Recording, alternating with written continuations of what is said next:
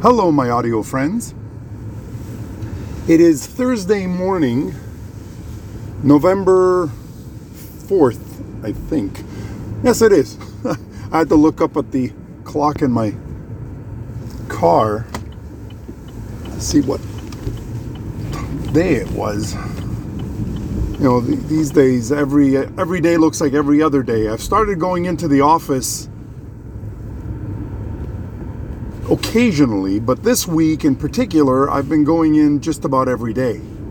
I have 2 entries coming up, which I hope to clean up and be able to post before the weekend comes, because they were actually recorded last weekend. And what happened was, I decided that for those 2 posts, I was going to use a new piece of software to do my audio editing, because it's a piece of software I've been meaning to learn to use, and I have had nothing but issues with it. Now, the piece of software in question is called Ableton Live 11, in fact, and I'm using the light version.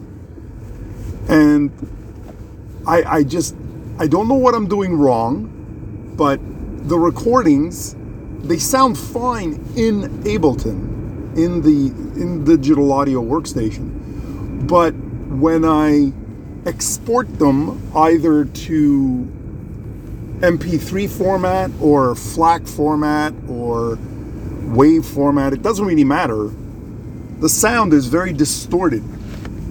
It's almost as if the levels are too high. Yet when I check the levels in Ableton, they seem to be fine. And if I take the same recording, which was recorded on my phone, and listen to it raw, it sounds great. If I take it into my usual digital audio workstation, which is Reaper, and process it, and turn it into an MP3, or a WAV, or any of those different formats, it sounds great. So there's obviously something going on in Ableton that I haven't quite figured out. Now, tonight, if I have the chance, I'm going to take the same MP3 I worked on my laptop in Ableton, and I'm going to put it on my workstation in my office, in my studio, the one I normally use, and try it there. Because I want to see if I can narrow it down to just being perhaps the laptop I'm using. Maybe the laptop, for some reason, is not processing the file through Ableton properly. It could very well be. I don't know. I don't know enough about Ableton to know where the problem is. But Ableton is used by thousands, probably millions of people successfully. And I have a hard time believing that straight out of the box, I can't just throw an MP3 into Ableton, clean up the audio, chop up or edit the audio, and then export an MP3 cleanly without issue. Like I said, I checked all my levels, and it's basically out of the box. I'm not doing anything fancy here. I'm not putting any reverb or compression or playing with effects or anything. It's just straight. All I'm doing is chopping up the audio and then just publishing it, or rendering it, as they call it in Ableton. And no, it's not working. So I don't know. So if I'm successful, then I will publish this as well as the other 2 through Ableton.